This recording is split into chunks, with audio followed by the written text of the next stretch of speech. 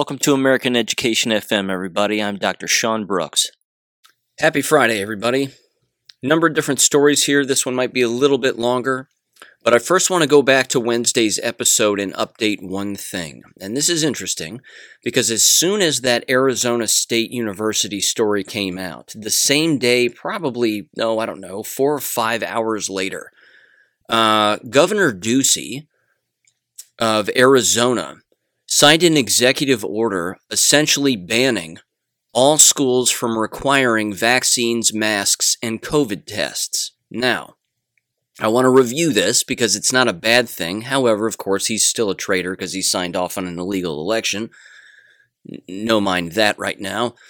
But anyway, this comes from A Raising Hell on Gab, at A Raising Hell. Please check her out. I follow her on Gab, and we communicate back and forth from time to time.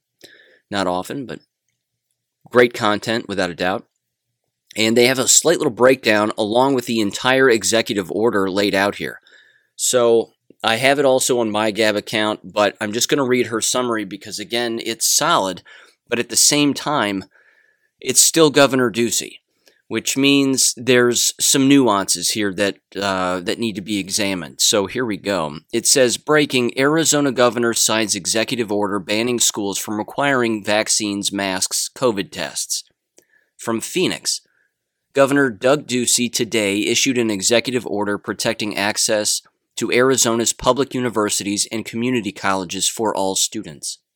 Under this executive order, it says students cannot be mandated to take the COVID-19 vaccine or submit COVID-19 vaccine documents.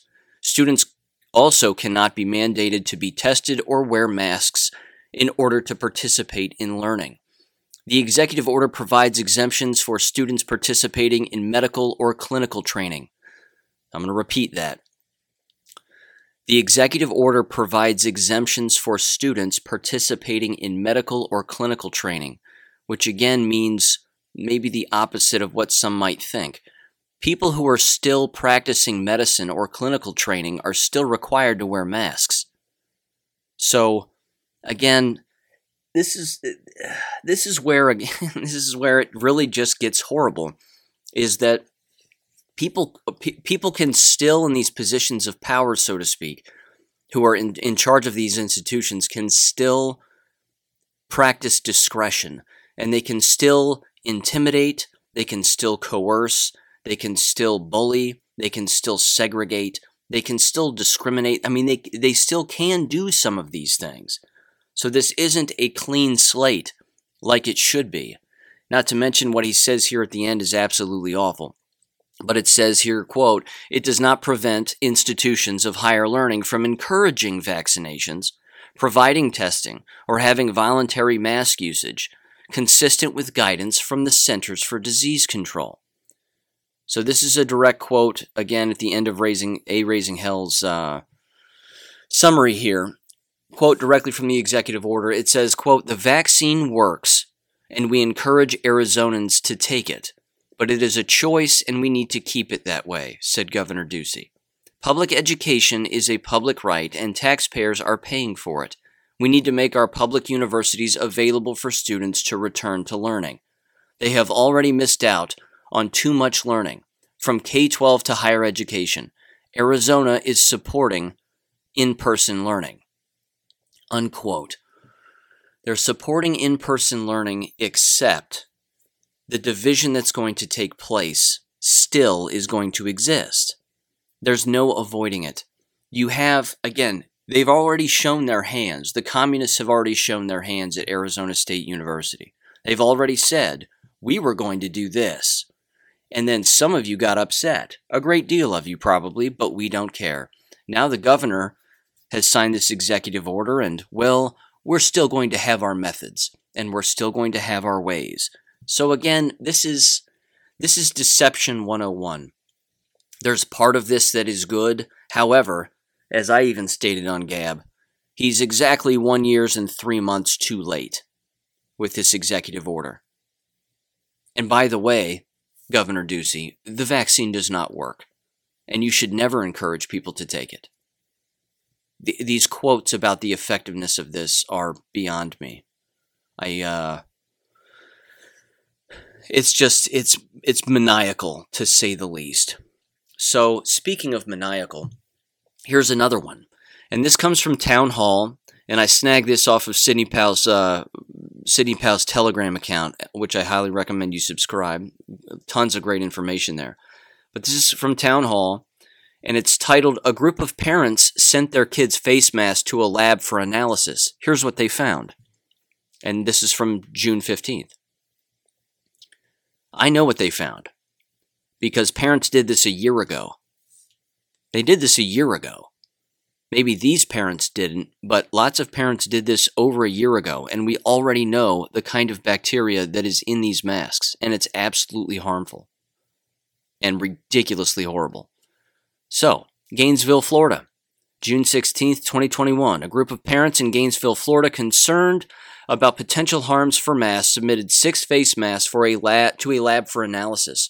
The resulting report found that 5 masks were contaminated with bacteria, parasites, and fungi, including 3 with dangerous pathogenic and pneumonia-causing bacteria. No viruses were detected on the masks, although the test is capable of detecting viruses. The analysis detected the following 11 alarmingly dangerous pathogens on the masks: Streptococcus pneumonia, Microbacterium tuberculosis, Neisseria meningitis, if I'm saying that right. Let's see, keratitis and encephalitis, pneumonia, bloodstream infections, meningitis, UTIs, urinary tract infection bacteria, E. coli, there's a fun one, causes Lyme disease, diphtheria, Legionnaire's disease, severe infections, other bacteria that cause severe infections with high morbidity rates, and Staphylococcus aureus, if I'm saying that right, meningitis or sepsis. It says, quote, half of the masks were contaminated with one or more strains of pneumonia-causing bacteria. 1/3 were contaminated with one or more strains of meningitis-causing bacteria. 1/3 were contaminated with dangerous antibiotic-resistant bacterial pathogens.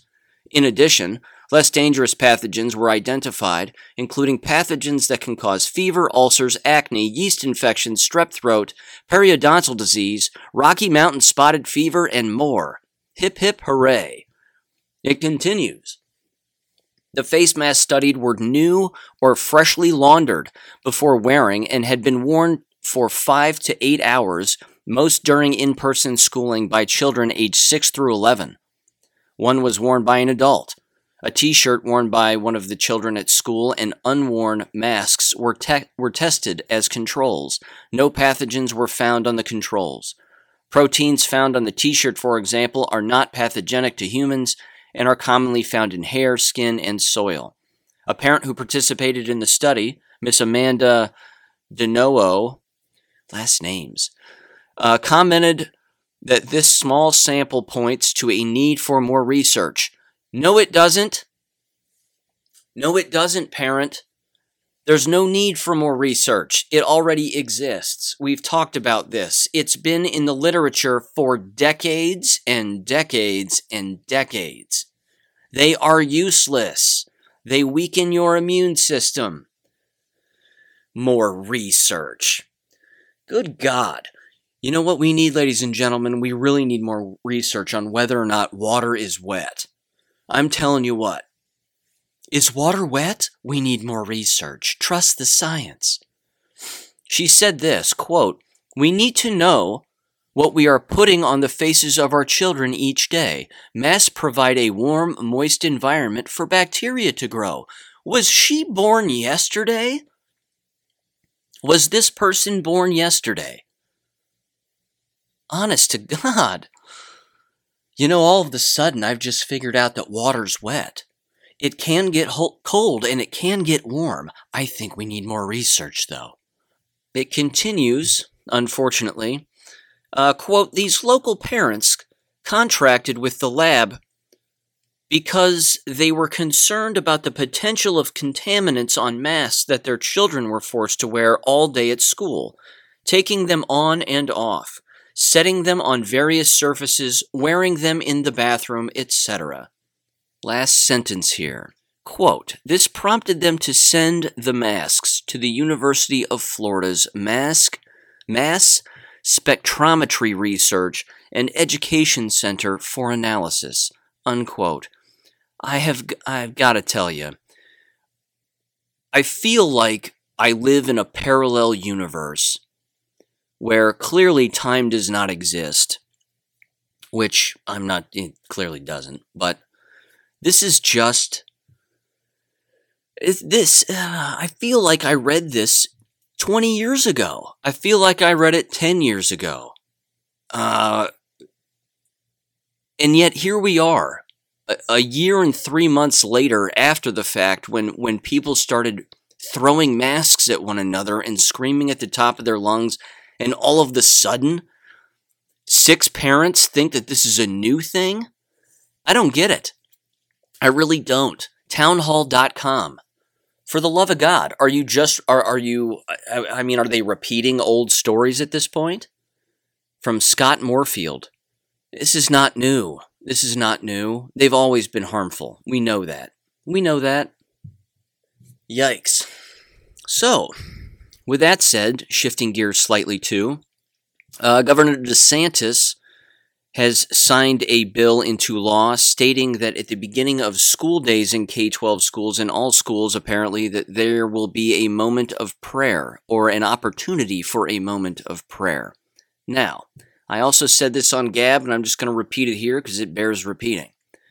While I think that's a good move, and it's something that should have been in place freely all of the time, because historically speaking, plenty of legislators took Thomas Jefferson's words completely out of context when discussing the subject of separation of church and state. The state of affairs that we are in now with American K-12 education is not what Thomas Jefferson wanted. It was the exact opposite. He did not want the removal of God from schools.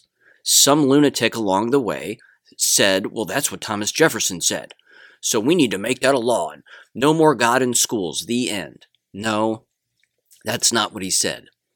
That's just more false history and people who are illiterate and don't read. With that said, this is going to create, unfortunately, a new level of division that people are going to see with their cell phones again. And I've consistently brought that up, how every single time there's a new trend or a new fad or something new that comes down the pipeline in American K-12 schools, it will be students who catch it on their cell phones. So mark my words, the next thing you're going to see in the state of Florida, coming from the state of Florida, are teachers telling students to stop praying, or students telling other students to stop praying in schools, even with this executive order. It's not an executive order, it's a law, but that doesn't mean people are going to follow the law, right? I mean, come on. Murder's against the law. Do people murder? They sure do. Vandalism is against the law. Are people vandals? Yes. The same thing is going to happen in Florida schools. It will be the same thing. They can say there will always be holdouts. There will be teachers that detest it because some of them are godless morons. And that's just the way that it's going to be. The question is, what's going to get caught on video? What's going to get caught on cell phone footage? What students are going to push back and enforce this law and say, I get to pray if I want to, and you don't get to stop me? So yes, is it going to create division? Without a doubt. The question is who's going to have the spine to stand up for this law and defend it? What students are going to toughen their skin and fortify their spines when it comes to allowing this to happen? Because they should. People's mettle is being tested right now. At a moment in time, in a moment in our history where again, these generations that are alive right now have not had their mettle tested. So, there you go. It's going to happen. You're going to catch that on cell phone footage. It's going to find its way to the internet.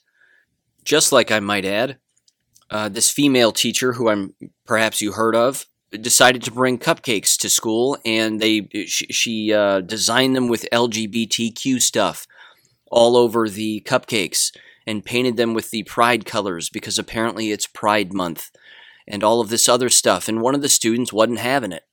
And he basically just said, I want, why do they have to be Pride cupcakes? Why can't they just be cupcakes? And then she flipped out and said, what do you want, straight cupcakes? And he goes, yeah, I do want straight cupcakes. In fact, give this audio a listen. It's rather hilarious. Oh, and by the way, she lost her job, because she should. I care about straight people, but just because I support another thing doesn't mean I don't support straight people too. Just because I'm Mexican doesn't mean I don't also support black people, or Irish people, or ignorant people. Never said it was like that. Okay. Just said you get ignored. Would you like a special unicorn cupcake for being straight jerk? Yes! Alright, come here, get a straight jerk cupcake. For being a pill. I'm just trying to be annoying. You are annoying. You were very successful. Congratulations. Thanks. What a dip. Alright. What? A dip. Oh. Like a dipstick, a butthead, a weasel. A weasel. Pain in my butt. This summer is LGBTQ month, and I'm never see you, so I want to give you something. Thank you. You're welcome. Didn't we already have it? Thank you. Everybody's welcome to a unicorn cupcake. No. I just want to make sure there's enough for the people that wanted them. That's a perfect example of why teachers just need to be teaching. Last day of school or not. Last day of school or not. It doesn't matter. Teach them something. And then you see you can hear hear it, you can't see it, but if you've watched the video, it's just the emotional downslide that occurs with that particular teacher. It goes from hearing something that they don't like, to then shouting, to then face-to-face confrontation, to then name-calling. This is not an educator. And thank God they're gone. Because, again, students have a lot of power here. And they got to use it for good. The idea is to not catch an effective teacher actually doing their job and then making up lies. We know that happens. We know that countless students and even college students have done that. And again, this could be a high school for all I know, middle school, high school. But there's a couple of other observations in this particular video that are interesting. Number one, somewhere along the line, educators seem to stop giving a damn about how they dress. This teacher is not dressed appropriately whatsoever. Not at all. There's nothing professional about the way that this person is dressed. Number two, they're masked to the bone. Full, huge mask covering their entire face. Number three, the classroom is dirty and unorganized. Like them. And again, I'm not necessarily making fun of them. I'm simply saying that the way that a classroom looks is indicative of what's in the mind of the educator. If it's chaotic, if it's unorganized, if it's dirty, that's a reflection of that educator. That means that educator is unorganized, unprofessional, dirty, what have you. That's just the way that it is. Not to mention their irrational behavior, and they go off because they've got unicorn cupcakes for Pride Month. I don't know. It's just a colossal waste of time. Teach them something on the last day of school. You can still teach them something. That's still possible. Now, I want to shift gears, to this particular subject too, because it's kind of the same but slightly different, and it involves a different tactic that real evil teachers and evil school board members will actually use in an attempt to defend themselves. And it almost never works. And it always looks absolutely horrible. And as you might imagine, it creates even more division. Now, I'm going to provide just a little background here. There was a Central Illinois school board meeting that occurred roughly a week ago. And a parent showed up, and it was an absolutely fantastic tirade that she went on. But she was highlighting the sexualization of students within these school environments in this district, specifically with a specified book that was being used. And it's absolutely horrible. But now what has happened, and again, this comes from Gateway Pundit, and I'm going to play a little bit of audio here regarding the follow-up of this parent describing exactly what happened involving the people within that board meeting. So it's titled, Central Illinois School Board Censors Parents for Speaking Out Against Sexualization of Children in School. So as I've said in the past and in past episodes, this, the latest flavor of the month here is countless, it just involves countless parents showing up, which again is a fantastic thing and it has to happen. And yelling at the top of their lungs about the perversions that are being exposed within these districts for a variety of, and we're talking about a variety of different things, not just critical race theory, but everything that's been going on. And now these board members know that they're being filmed, and they know that parents are showing up with cell phones and recording them, and all of this is going online. Now we see more and more school districts saying, you know what, the public's not allowed to show up.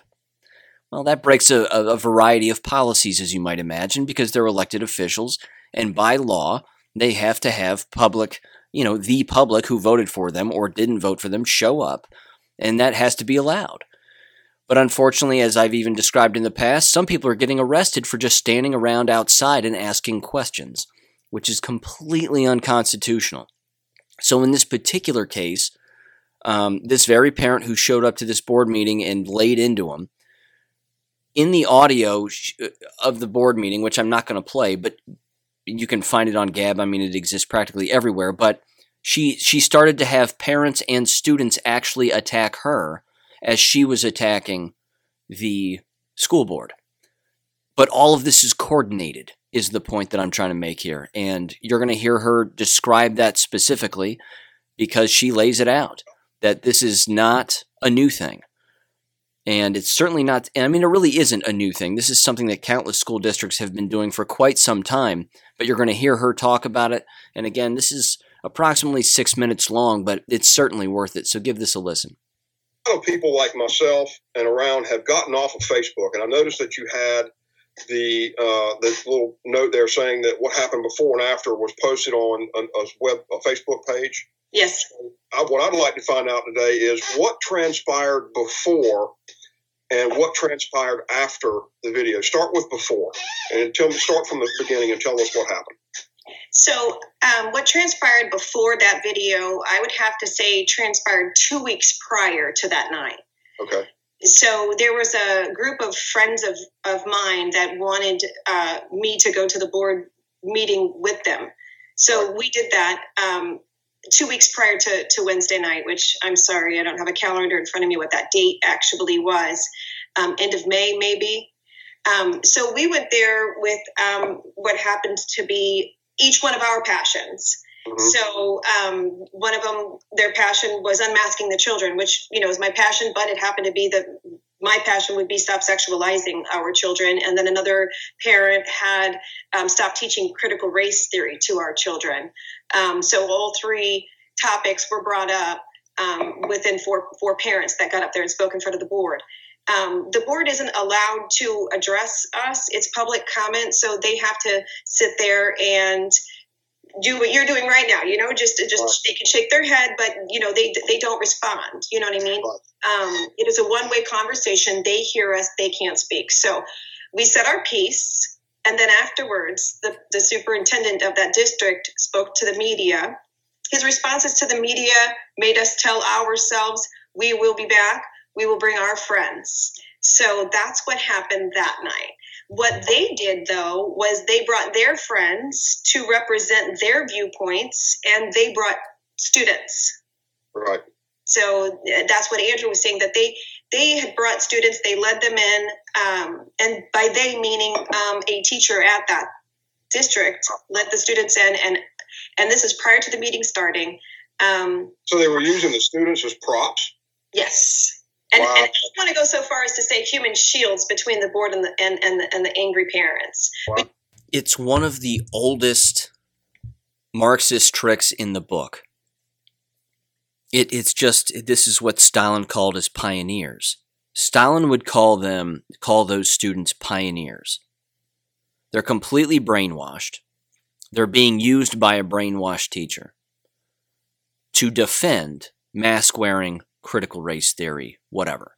Any kind of a dialogue like that back and forth among adults or students or teachers or whatever in any board meeting is actually not allowed in most cases. And again, in most cases, board meetings are not Q&A sessions.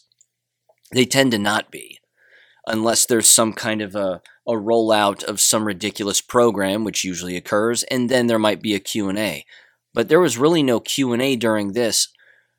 They just flat out hijacked the meeting.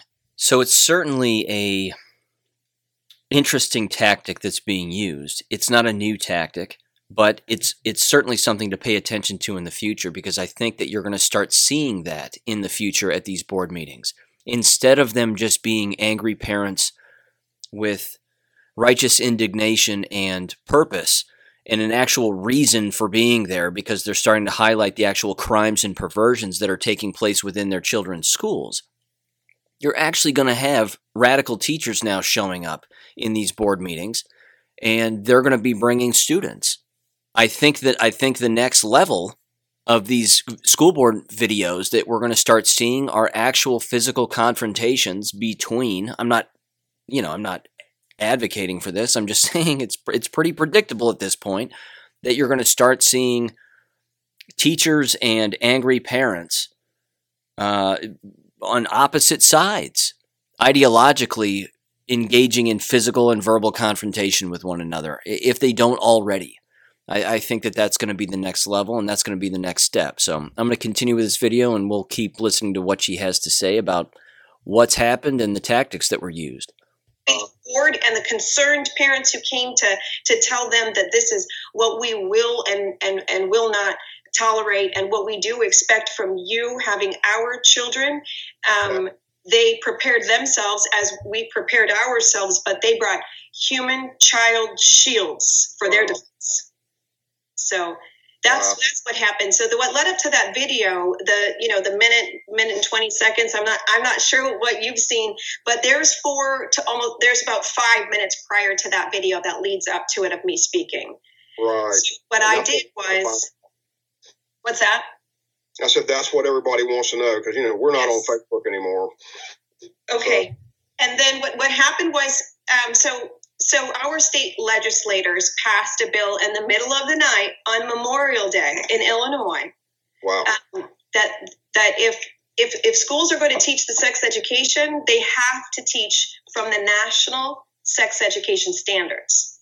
So this isn't just it is called comprehensive sex education. Which means we get them young as you can. Get them started, let them know all about sex, and that you can pick any type of gender, whatever you want. Just throw a dart, and if that's what you want to be, then you are. So he's summarizing what most of what the grade level requirements are.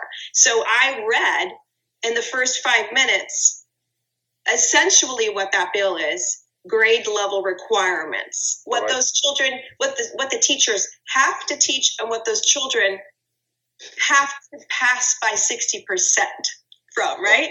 So grades K through 12, national standards. And then the book that I brought as a prop that, is now obviously that purple book that I'm holding, that book actually encompasses every single thing that the bill that Illinois passed has sitting on Governor Pritzker's desk right now, K through 12. And so it took me 5 minutes to get through everything that I wanted to say. It was a sampling from the national sex education standards. Right. So what I want to impress is that this isn't just about Illinois. This isn't just about this district in central Illinois that I was so passionate at. This is national. This is something legislators do, as we know, in the middle of the night when we're sleeping. They pass bills we don't know about, and they're pushing things down the pipe for you and your children, and you need to deal with it because we're the educators and we know what's best now.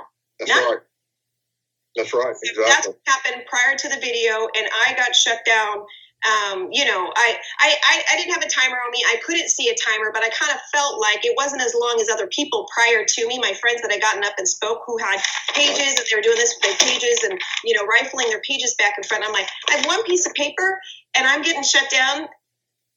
My friend prior to me had 3 pieces of paper, and then they, gave her after they told her, this needs to, your time's about up. They allowed her to finish. So wow. And I'm glad they did it. Because if he didn't start shutting me down, I wouldn't have started ramping up like, you don't want me to say what I'm about to say. You don't want me to say it. And it just so happened that, our conservative radio station had a video camera on the table that I was at, and then just spliced it right at cut her off right till the end, right where she went. Just wow. Nuts about the kids. So that's exactly what, what's going on here. This is a way to sexualize our children. When I read this standards, when I read these bills, this tells me sexualization of children, grooming the children in the schools. Okay, I've mentioned this before in the past too, but when I was a health educator and I taught anatomy and physiology, it's the physiological approach that has to be taken when it comes to the business of quote-unquote sex education, okay? And it is an abstinence-only approach. Now, I took a medical approach to it. That was my angle. I took a psychological and sociological approach to it as well when I taught it. So I wasn't concerned with quote-unquote standards. I wasn't concerned with... We certainly didn't have this in the state of Florida. It wasn't this, we need to sexualize them, let's teach them about, masturbation, and let's teach them about this, that, and the other. That wasn't it. And I would have lost my job regarding that, and hopefully anybody would. Not in the state of Illinois. Apparently it's encouraged. But if a medical approach isn't taken and a medical consequence approach isn't taken, then it doesn't belong. It's that simple. It just doesn't belong. This is a subject that can be taught, but only from a medical standpoint, preferably, I would say, from someone with a medical degree. I've written about that very thing. If someone's going to teach it, I'm not against, a certified person such as myself, I guess, covering it, but if they're not taking, again, a medical approach or an abstinence-only approach, and then consistently covering the consequences, physically, mentally, emotionally, socially. If you're not covering those consequences, then you're advocating for it. Then you're promoting it. And that can't happen. It just can't happen. Because there are consequences for it. Again, all the statistics.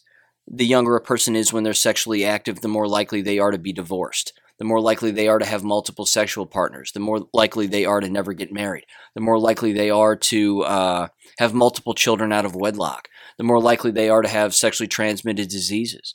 The more likely they are to not graduate from school.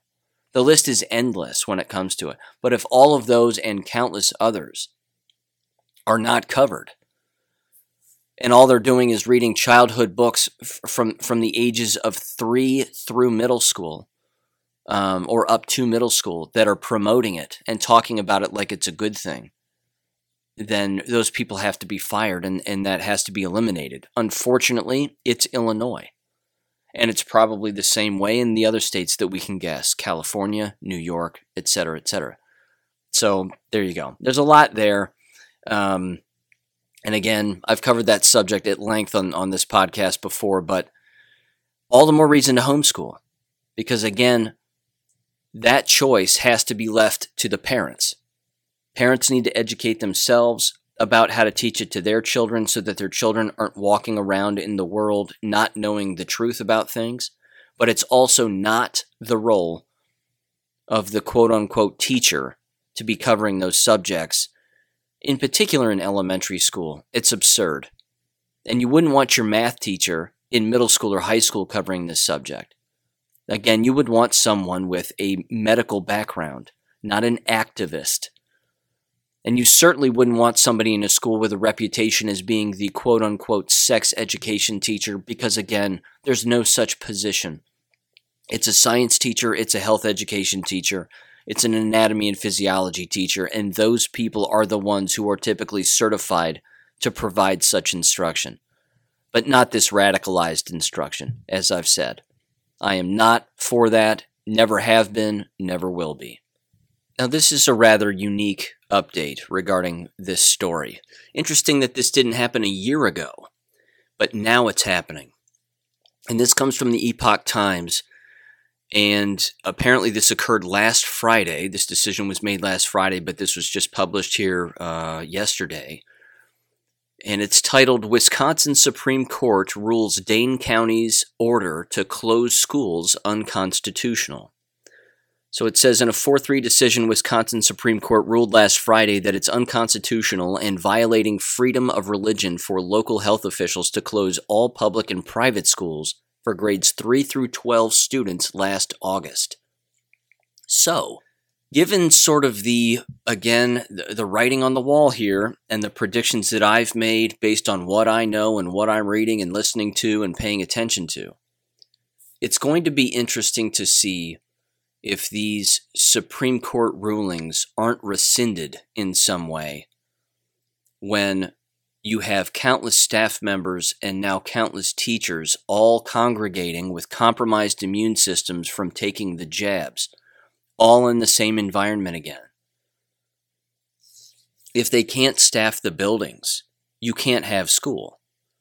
If there are endless students out because they're ill and they've all taken the jabs, you can't have school. And if they're transmitting these spike proteins to the unjabbed, the unjabbed are going to be sick as well. So again, I've said it 1,000 times, but I think that what happened last year was simply a test run. They gave everybody masks, they forced the distancing, but no one was sick. People weren't falling over. A couple of people had flu-like symptoms. They went home. They felt fine. They came back.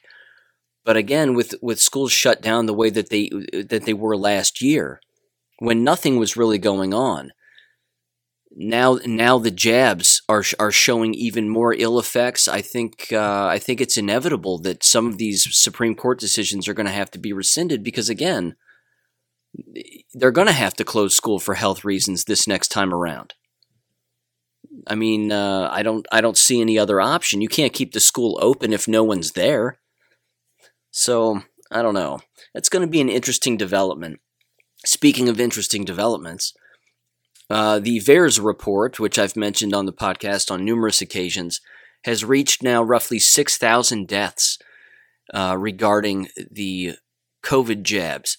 And as we know, the VAERS report only holds about 1 to 10% of all actual potential cases.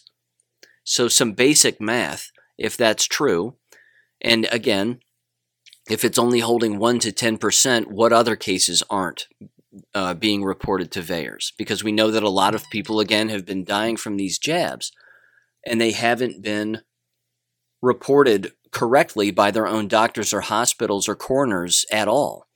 It'll just be labeled as, well, pneumonia, but who cares if they had the jabs or not? So again, if we're talking about 6,000 and only 1 to 10% of potential cases are actually making their way to VAERS, then that's 6,000 times 90 on the low end, which is 540,000 deaths. On the high end, that's 6,000 times 99, which is 594,000 deaths, just from the jabs. Now, how many people die from the flu every year? How many people actually died from actual coronavirus last year? Was it that many? I mean, they inflate the numbers all of the time in the media. It's millions now. We're up to millions. We've surpassed the million mark. I don't buy that for a minute. I don't buy it for a minute. I think that this was all designed to get to the jabs because they knew that people would line up for the jabs. And that, again, is one of many questions that I have for hopefully Dr. Angie Farella. I was fortunate enough to talk with America's Frontline Doctors booking agent, who is also a former nurse and a remarkably intelligent human being. Had a great conversation with them. and we've lined up a potential talk with America's Frontline Doctor, Dr. Angie Farella. And hopefully that will happen sometime this weekend. It can happen anytime she's ready, anytime she's willing. Apparently they're interested in more long format discussions, which I'm all for. So if you have any questions for her, there's a couple of ways that you can submit those questions. I, of course, as you would imagine, have a number of questions myself, and some of the things that I've brought up on previous episodes. But you can feel free and drop me a line at AmericanEducationFM@protonmail.com, which is my email. Again, you can send questions there. I also tossed out a message on Gab about this, and you can check out my Gab account where that message exists. That's at American Education FM on Gab. One last interesting development here before I close this out. And again, this comes from a number of different sources here. It's been on X22 Report on his Telegram and Beach Milk on Gab as well. But it reads like this. It says, "This is huge. 3 British Airway pilots have died of the COVID vaccine in the past 7 days. And British Airways is now in crisis talks with UK government about whether or not their vaccinated pilots should be allowed to fly. This presents a big problem because around 85% of all British Airway pilots have been vaccinated." Unquote. Told you. I hate to say it. I mean, the writing was on the wall here. These massive industries are going to be shut down. You can't force these jabs on people. They're dropping like flies. So I'm going to play the audio here. Give this a listen.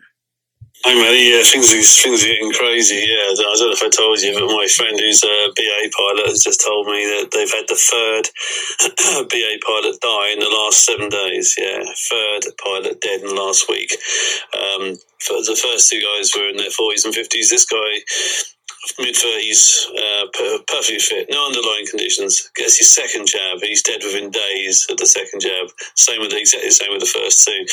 Because of this, BA are now in crisis talks with the government about whether to allow vaccinated pilots to fly. The issue with that, of course, is about 80%, according to my friend in BA, 85% of the pilots have been have been injected. So, yeah, you might be down to 10 or maybe something around 10% of the pilots will be able to fly. Small number, eh? So that's a serious issue. Ladies and gentlemen, what happens when these individuals end up flying airplanes filled with individuals who are ill? What happens to the pilots then? What happens in mid-flight? When one or maybe both pilots just drop dead? This isn't going to get better. This is not going to get better. These companies, all of these different organizations and companies now, we're way past politicians. Now we're right down into individual companies and people that are operating airlines and automobiles and you name it. We've already seen the car crash of a guy who got the jabs and then ran his car in the back of a boat and almost killed a couple of guys. Now it's airplanes, potentially. Think about that. Yikes. Catch you Monday. Have a great weekend, everybody. Thank you for listening to American Education FM. Make sure and check out AmericanEducationFM.com for more information. Take care and God bless.